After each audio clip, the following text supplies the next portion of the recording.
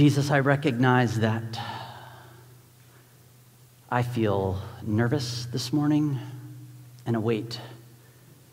And I believe that's because what we unpack today is so close to your heart because it's how you've made us. And so, Holy Spirit, I just ask that you would illuminate your word, that you would speak to our hearts and our minds so that we would know how deeply loved we are and what kind of freedom you bring to our life.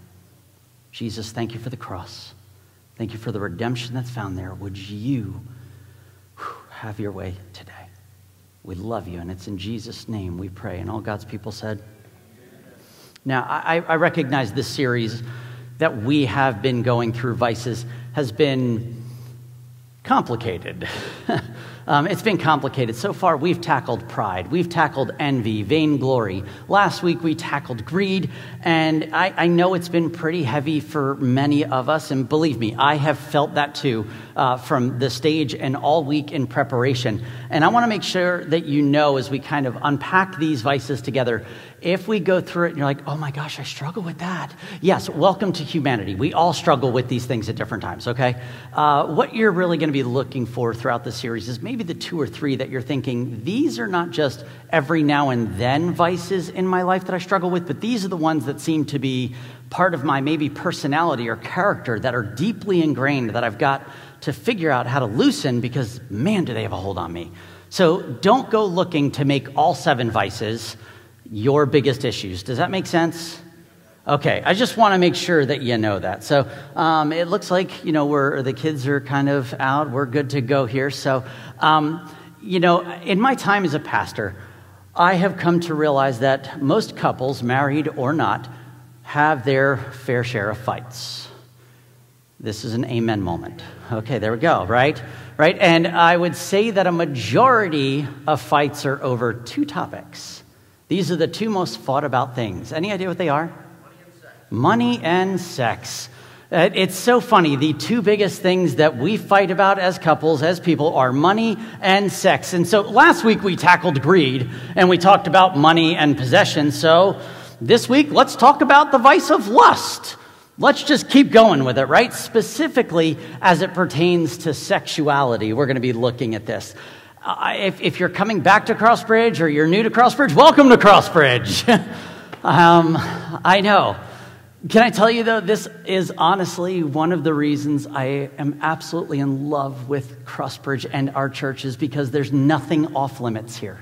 There's nothing off limits for us to talk about as long as it's grounded in what the Bible actually says and not just what we want it to say. So we're going to always kind of go back to this. And I know that we can lust for power, we can lust for money, but pride and greed really covered some of those. And when these vices were originally being kind of organized the way that they were, they used 2 different words to talk about this word that we use for lust. And the 2 words that they used was a Greek word called porneia and a Latin word, and it was fornicatio. And I don't really need to, if you have any sort of porneia and fornicatio, you can take that to whatever degree you understand that.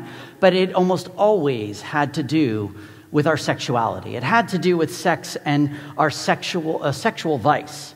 Now, let me just say up front that I understand that how this topic has been handled or not handled in many churches has been difficult.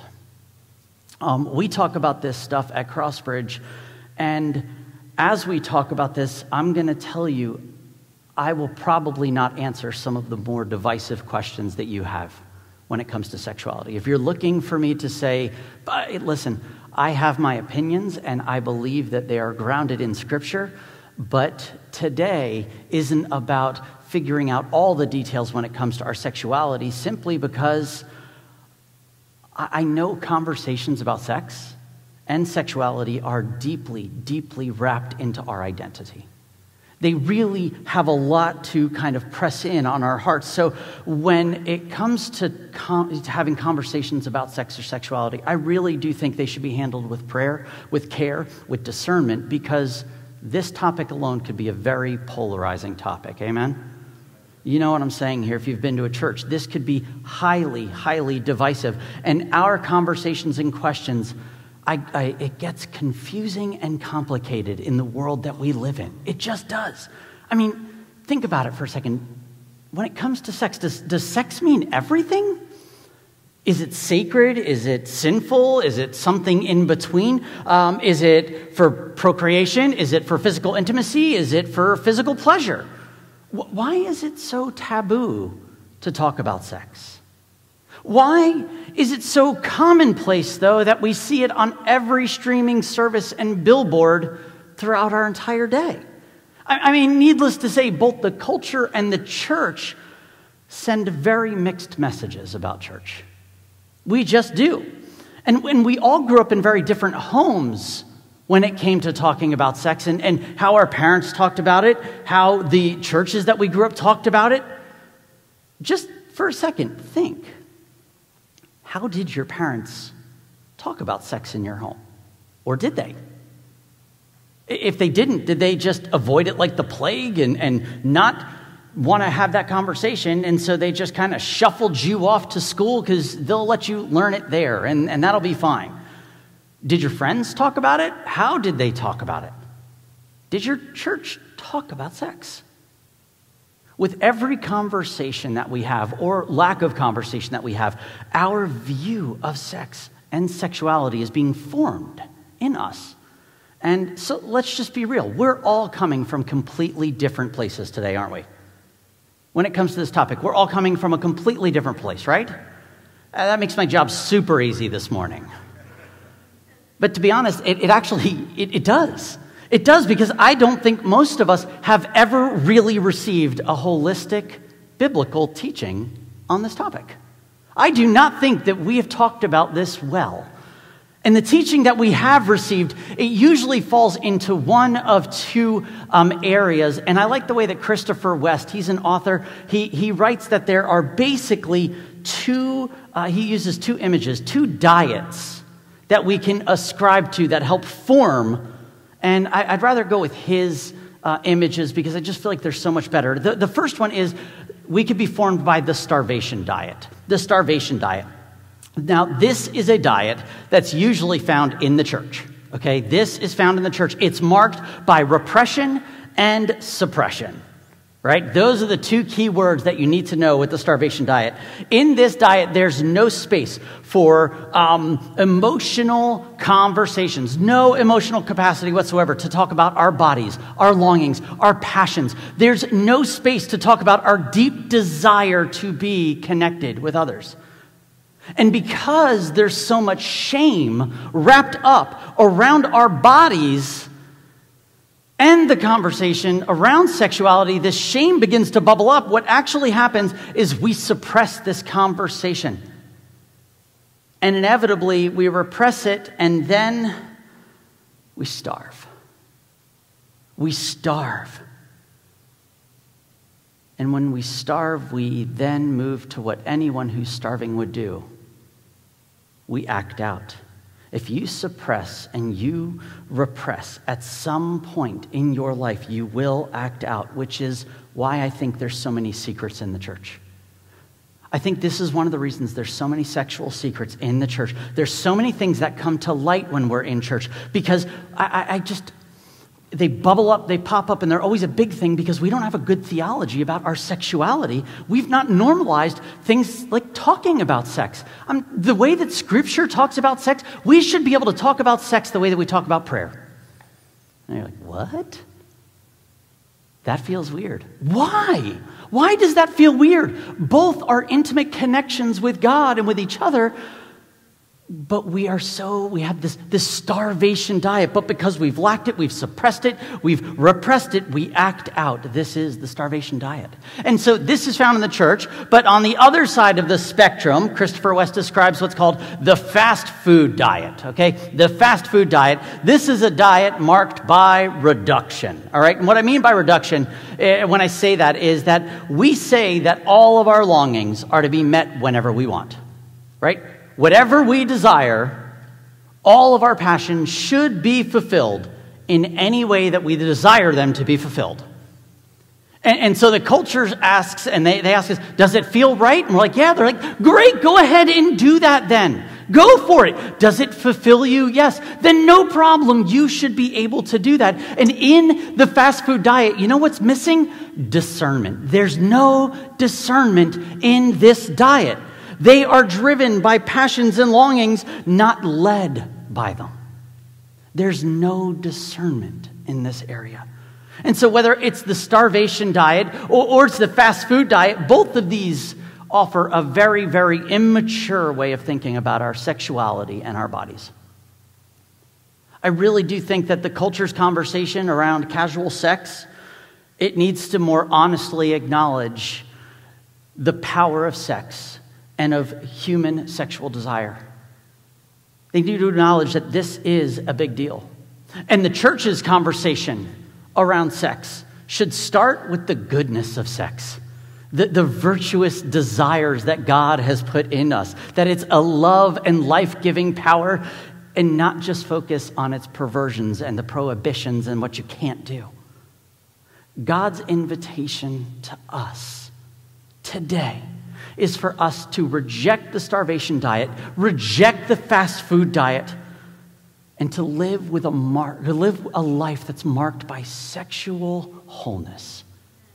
To live a life that's marked by sexual wholeness. This is God's desire, and it's his design for us. And I use those two words, desire and design, so specifically, because I think back to the passage that Dell read for us from Genesis chapter 2. And in this passage that we read, what we have is the Creator looking at Adam and seeing that it's not good for him to be alone, is it? So what does he do? Tell me, what does he do in Genesis chapter 2, which we just read? He sees that it's not good for Adam to be alone, so he doesn't make Eve. He makes animals. He's like, it's not good for man to be alone, so let's make animals. Right? Is this going to meet Adam's need to not be alone? No. Well, I'm not sure. I mean, this right here is I'm not going to lie, this is a picture of Tino. I know. Look at his bow tie. That's my man. He's so awesome. We're pretty tight. That's like one of my best friends. We sit together, we read the Bible together, we pray together. He hangs out with me when I'm answering emails and texts and phone calls. He follows me all over. It's man's best friend, right? Not really. Not really. Not according to the Creator. Adam saw all these animals come through, and there was no helper just right for him. So God's desire for him is to be in union with someone. And when Adam, in this moment, is like, there's nothing out here that's like me. And so he gets the best heavenly anesthetic, is knocked out there is no definition of time here. And God creates out of his side this beautiful creation that is woman.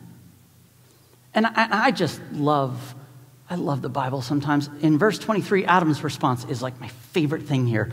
He's like, look at those first two words. At last! Like, oh yes. Whew. At last, the man exclaimed. This one is bone from my bone and flesh from my flesh. Yes! Yes, I've got someone. Yes! He just looks at her and he knows this is it. Why? Because they were designed to fit perfectly together. And just in case we missed it, the author of Genesis makes it very, very clear. In verse 24, he says, this explains why man leaves his father and mother and is joined to his wife, and the two are united into one. God's desire and design for us is to come together, to become one.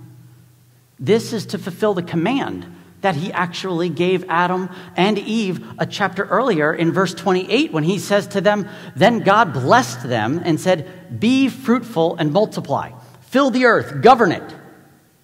Let me just let that verse sit up there for a couple seconds. Read that a couple times to yourself.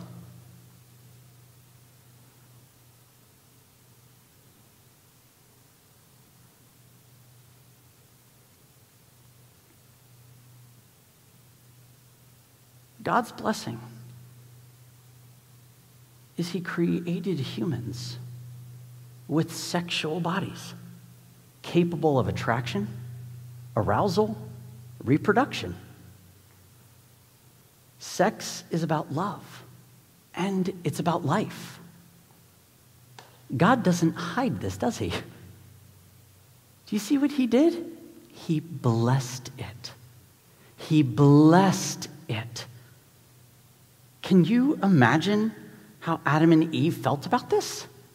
Could you just imagine that? I'll tell you how they felt. In verse 25 of chapter 2, it says, now the man and his wife were both naked, but they felt, what is it? No shame. They felt no shame. We should view our sexualities, our bodies, our hormones, and the pleasures that go with them as a good gift from God. This is a moment where I'm going to say it again, and you can give me an amen here, because this is a good one, okay? You ready? All right. We should view our sexuality, the bodies, our body, hormones, and the pleasures that go with them as a good gift from God.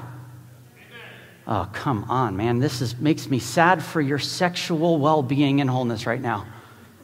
This is something that God has blessed us with and wired into us, designed us with. We should view this, as we've talked about throughout this whole series, when we talk about vices, what vices are they are disordered desires of the good things that God has given us. And this love that Adam and Eve has no shame involved in it, right? And it is about to get seriously disordered. It's about to get super messed up.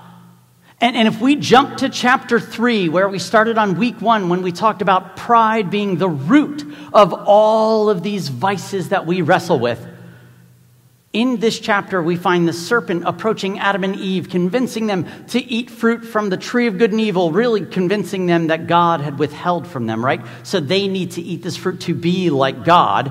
And so they eat it. And verse 7 tells us that, it says that at that moment, their eyes were open. And suddenly, what happened?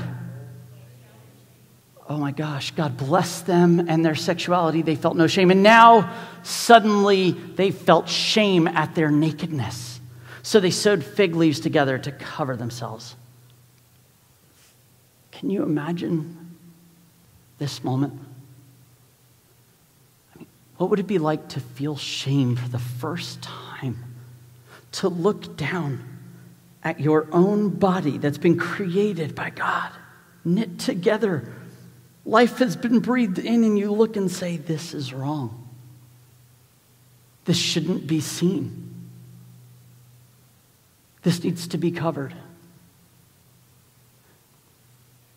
That's shame. That's what shame does. It distorts our view and disorders our love for ourselves and for others. And there's more. In verse 8 it says, when the cool evening breezes were blowing, the man and his wife heard the Lord God walking about the garden. So they hid from the Lord among the trees. And then the Lord called to them, where are you? You see, shame doesn't just mess up our relationship with ourselves and with others. It messes up our relationship with God. When shame takes hold of our life, we'll try to hide from everyone, and we try to hide from God. Shame isolates us and makes us question, am I really worthy of love? Can I be loved? What I love about this passage is God knows what's gone down. Right? He's not ignorant of the situation, and he simply asks, where are you? Where are you? He's inviting his creation that he loves, and that he knit together intentionally, to be seen again. Do you see that? Where are you? You don't need to hide, because shame is not God's desire or design for us. And you need to hear that today. Shame is not God's desire or his design for any of us. But shame is exactly what every single one of us carry, especially when it comes to our sexuality. Whether you want to admit it or not, each and every one of us sits here as sexually broken people. We just do. A major part of who we are and how God created us is broken. Just like in Genesis 3, we carry this together. And lust, when we have to deal with this, is rooted in our desire to be fully loved and to be completely known by another human and by God. Does that make sense? This is where the root of our lust comes from, because it's the way that he designed us and desires us. Lust is a weird thing because it usually begins as a sin of weakness, not a sin of malice. Right? When we feel unloved, when we feel unseen, when we feel worthless, shame speaks up as the loudest voice, and it speaks into our value and worth and begins to take it away. So if it's taking away that we feel like nothing, doesn't it make logical sense for us to seek something out that's going to make us feel loved, make us feel seen, and make us feel worthy? It makes logical sense. And lust steps up to the plate, and instead of love, it places sex above love. You see, lust is not a problem because it wants too much from sex. Lust is a problem because it desires too little from sex. It can make sex all about me, what I get out of this. It's not about the other person in a committed relationship, a covenant relationship. Lust can imitate acts of intimacy, but in reality, it is the exact opposite of it. We think it makes us feel more human. But just like every other addiction out there, if we successfully numb ourselves and we can objectify the other person, we will have also successfully become less fully human ourselves. We're almost always, when we engage in lustful thoughts and actions, we're almost always left feeling alone, don't we? Unfulfilled. You see, lust is a sexual desire that dishonors its object. It disregards God. It's sexual desire minus any commitment to another person.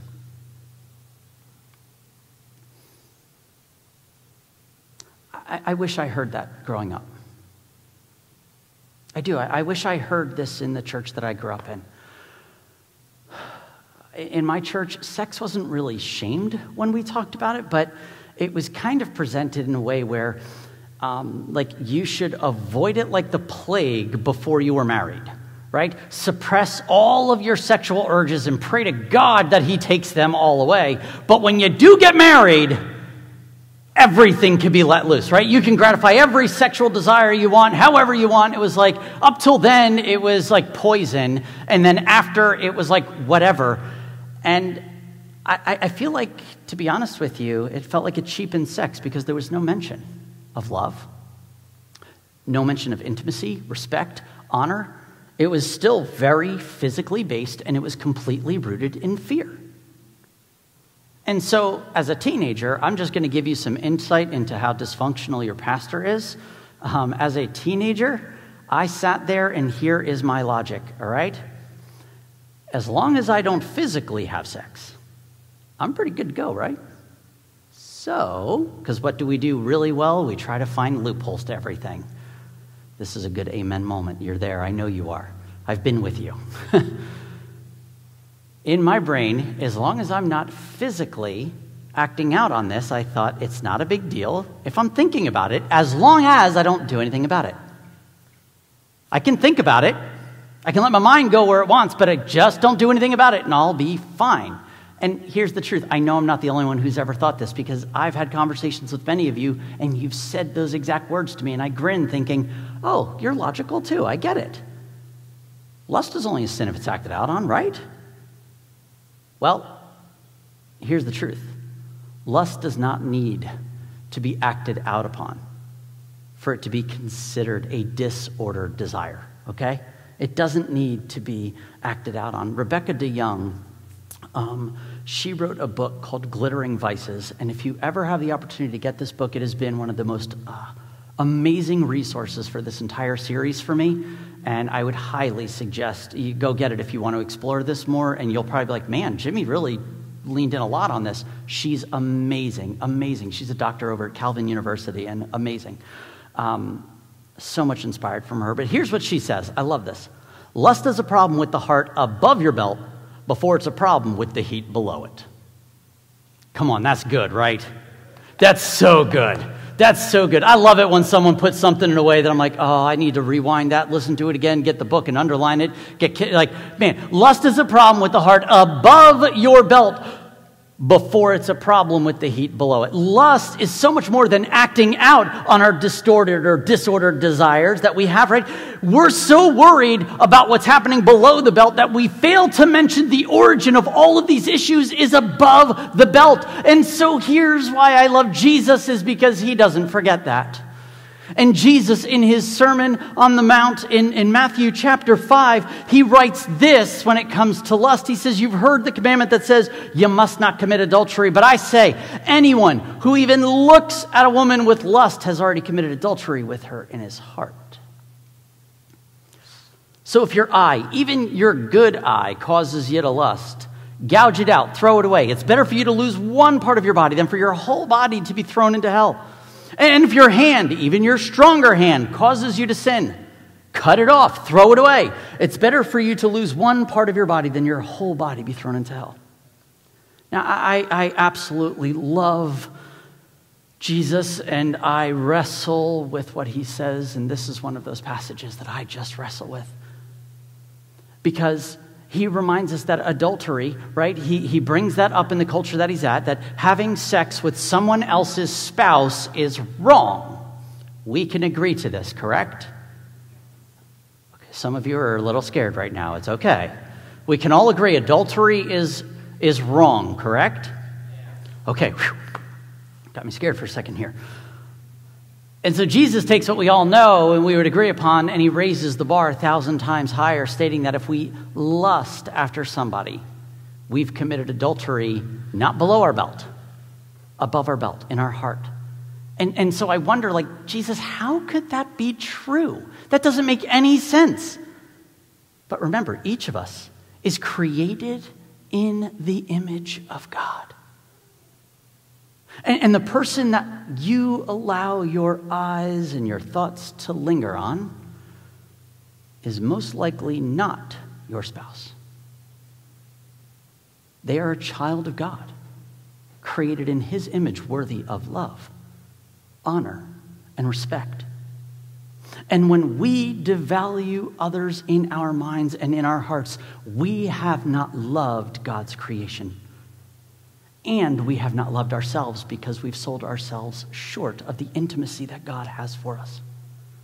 Not only that, if we are in a covenant marriage relationship, we've given such an intimate part of who we are to someone else, even in our minds. We have cheapened sex to some physical act to get what we want from another person without them even having to know that's what we did.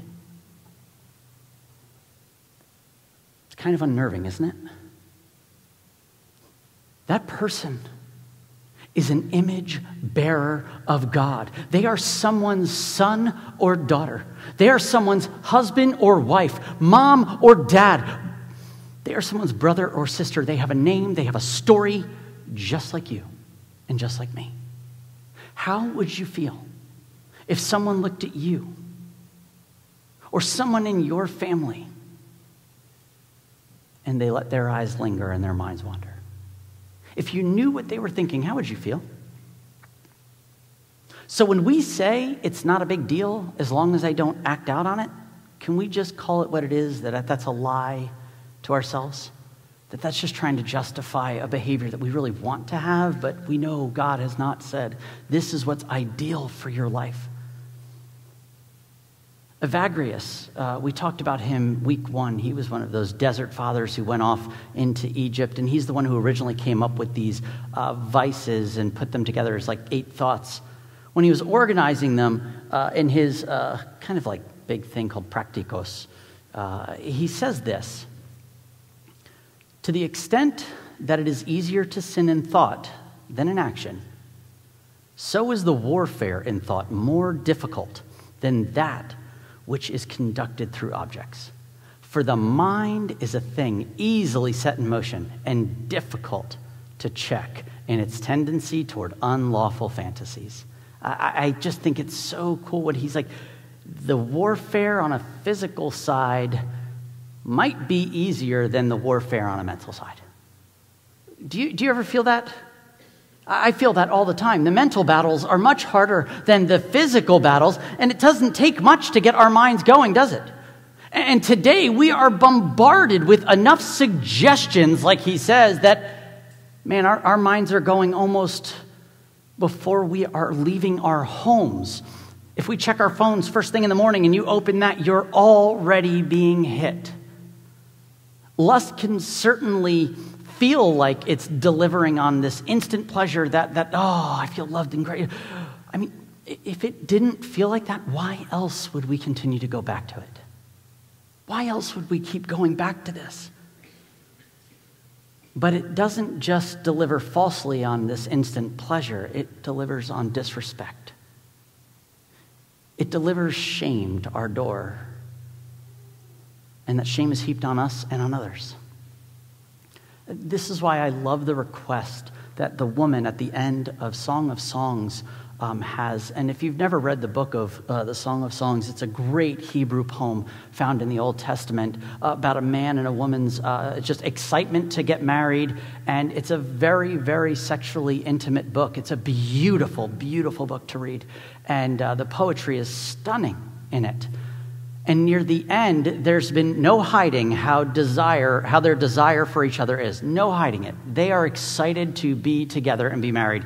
But in chapter 8, verse 4, this is the request the woman makes to her friends. She says, "Promise me, O women of Jerusalem, not to awaken love until the time is right."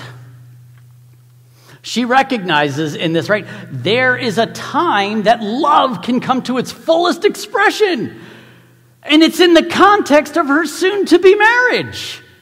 But man, right now, it's a battle.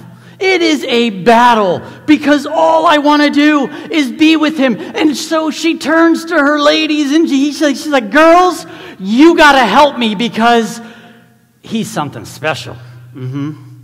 Look at him. You got to help me make sure that my love for him does not awaken to its fullness until it's due time when we're married. She's not praying for God to take it away. Why? Because she's embracing this part of who she is. She's longing for it to be expressed in an appropriate, beautiful way. She's practicing something that we only joke about in our culture. Something called chastity. Chastity. Usually this idea that we have of chastity is something that is mocked by everyone. It's targeted straight at people who aren't married yet. Listen, this is not just about not having sex. That's not what chastity is. Chastity is about our wholeness, our completeness. It puts desire and love and design in the proper place so that we can enjoy the authentic relationship that God has designed for us to find intimacy, to experience a greater joy. Chastity is a lifelong practice that applies to every single one of us. Every single one of us, married, single, it does not matter. We need collectively to guard our minds, to guard our hearts, to guard our hands, as Jesus says, to make sure that we're honoring God, that we're honoring how he's created us, and that we're honoring those that he's created. Does that make sense? That's what this is all about. Now, if lust is the vice that you feel like, man, this just has me, Pastor Jimmy, this one is the one that I just battle with. And please hear me so clear on this. If anyone ever tells you this goes away if you get married and just, that is the biggest load of crap you're ever going to hear. Because lust is not about sex. Lust is about a disordered desire to feel loved. And so we make it happen ourselves. And if you're in a marriage or a committed relationship, there are times you could feel left aside, correct?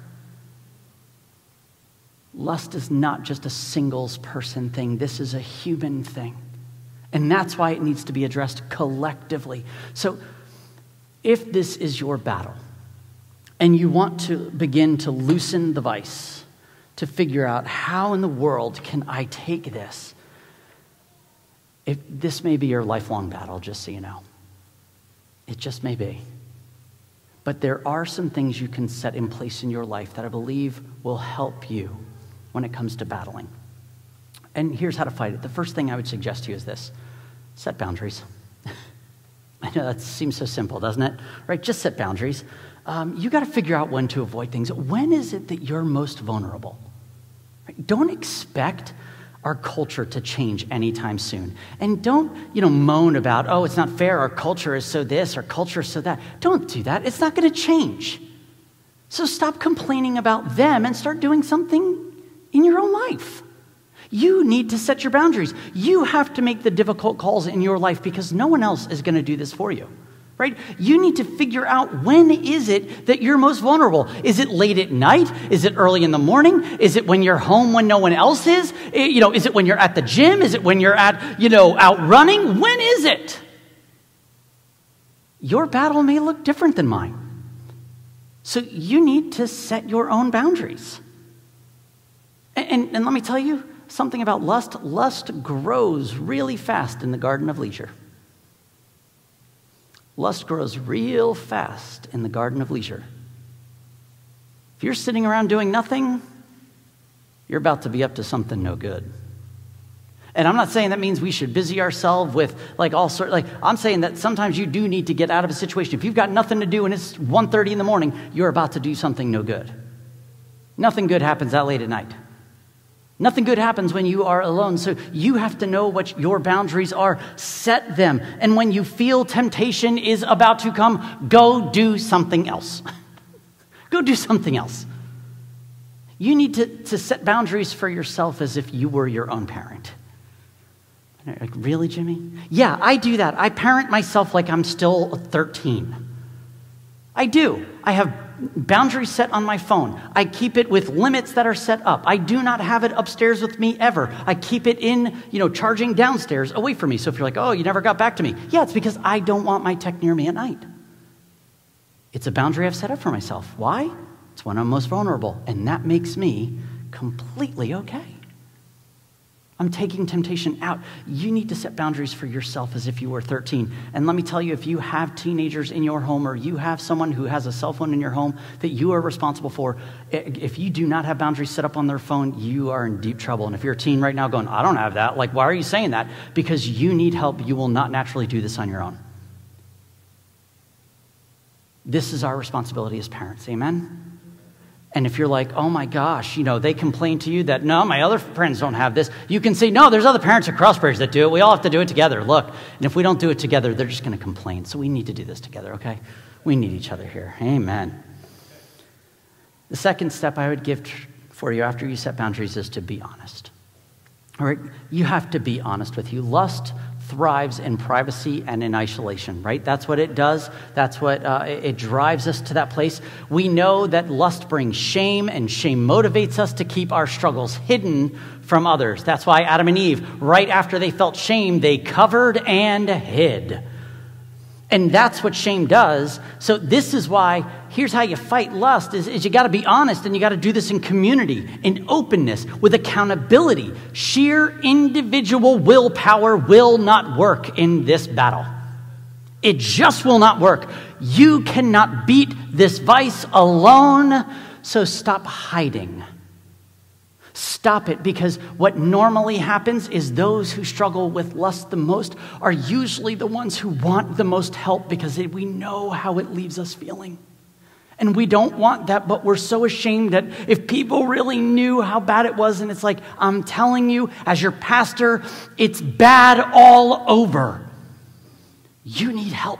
And it's going to come from each other. Don't hide. And let me tell you, if you ever find yourself in a place where you're hesitant to tell your spouse something, this should set off alarms. It should send off flares. You should be freaking out if you're thinking, do I tell my spouse about this or not? Because this includes, I'm talking like every side conversation that you have with someone on social media or text. You're like, I just don't want them to know about that one. Like, yeah. Maybe it's only pornography every once in a while. And I'm not going to say like, oh, that's a man's issue. It's not. That's a male and female issue across our country right now.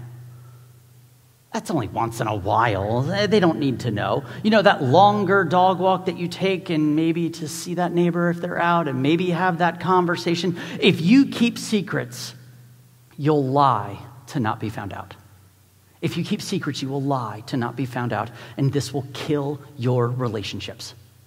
So you need to be honest if you want to get this vice removed from your life. And finally, the last thing that I would suggest is you need to remember reality. And it's a little weird. Remember reality. It's very easy to objectify instead of humanize people. It's the easy road to take in lust is to make someone an object. And you need to remember that humans are always greater than objects. Humans are in God's creation, not objects. A couple of years ago, when I had the dad duty of bringing my kids down to the bus stop every day, our neighborhood was unique, and there was a lot of dads who brought their kids down. And so it was always fun, and we would chit-chat afterwards.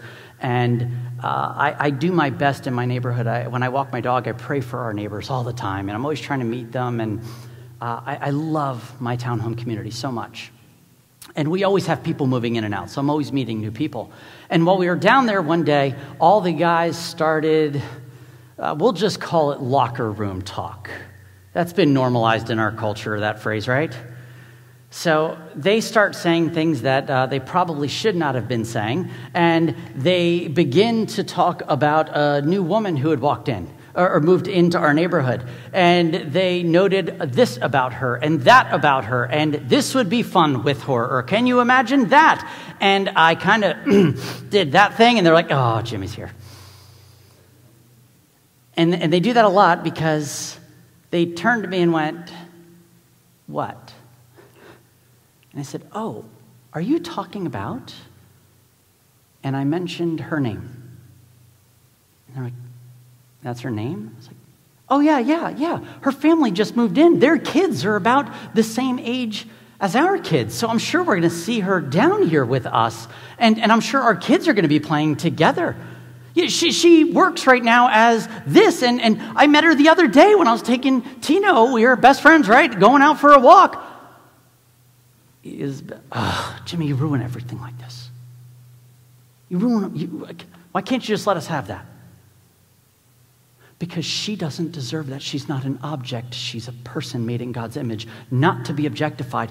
If you find yourself down a road of objectifying someone, you need to remember that is a human created in the image of God, just like you are. You are worthy of love. You are worthy of forgiveness. And you are worthy of receiving great and good gifts from God.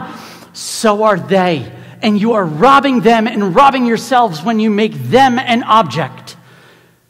When you make them something to give you what you want without ever letting them know. We need to see people as people. Amen? Humans are not objects. And in his book, Divine Conspiracy, Dallas Willard says this: sexual harassment as we know it would simply disappear under Jesus' ethic of sexuality. Could you imagine a world like that? No more Me Too movements.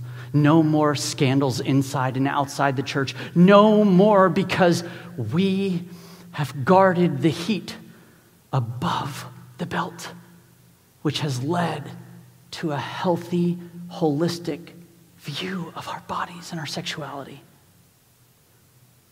But because we're all sexually broken and wounded, I understand that there's so much pain. I understand there's shame.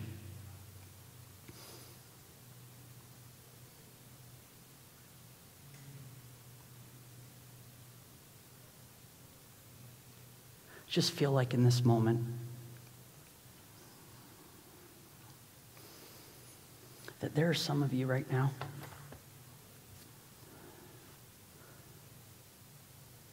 you're experiencing a shame that's not yours. You're experiencing a shame because something that's been done to you. And you keep thinking, I can't keep going back to Jesus to ask for forgiveness. I've asked too many times. And I believe his word for you is, will you look up, child? Will you raise your eyes, because shame has made you hide? He is not ashamed of you. He is not ashamed of your body or your sexuality. He loves you and wants to bless you.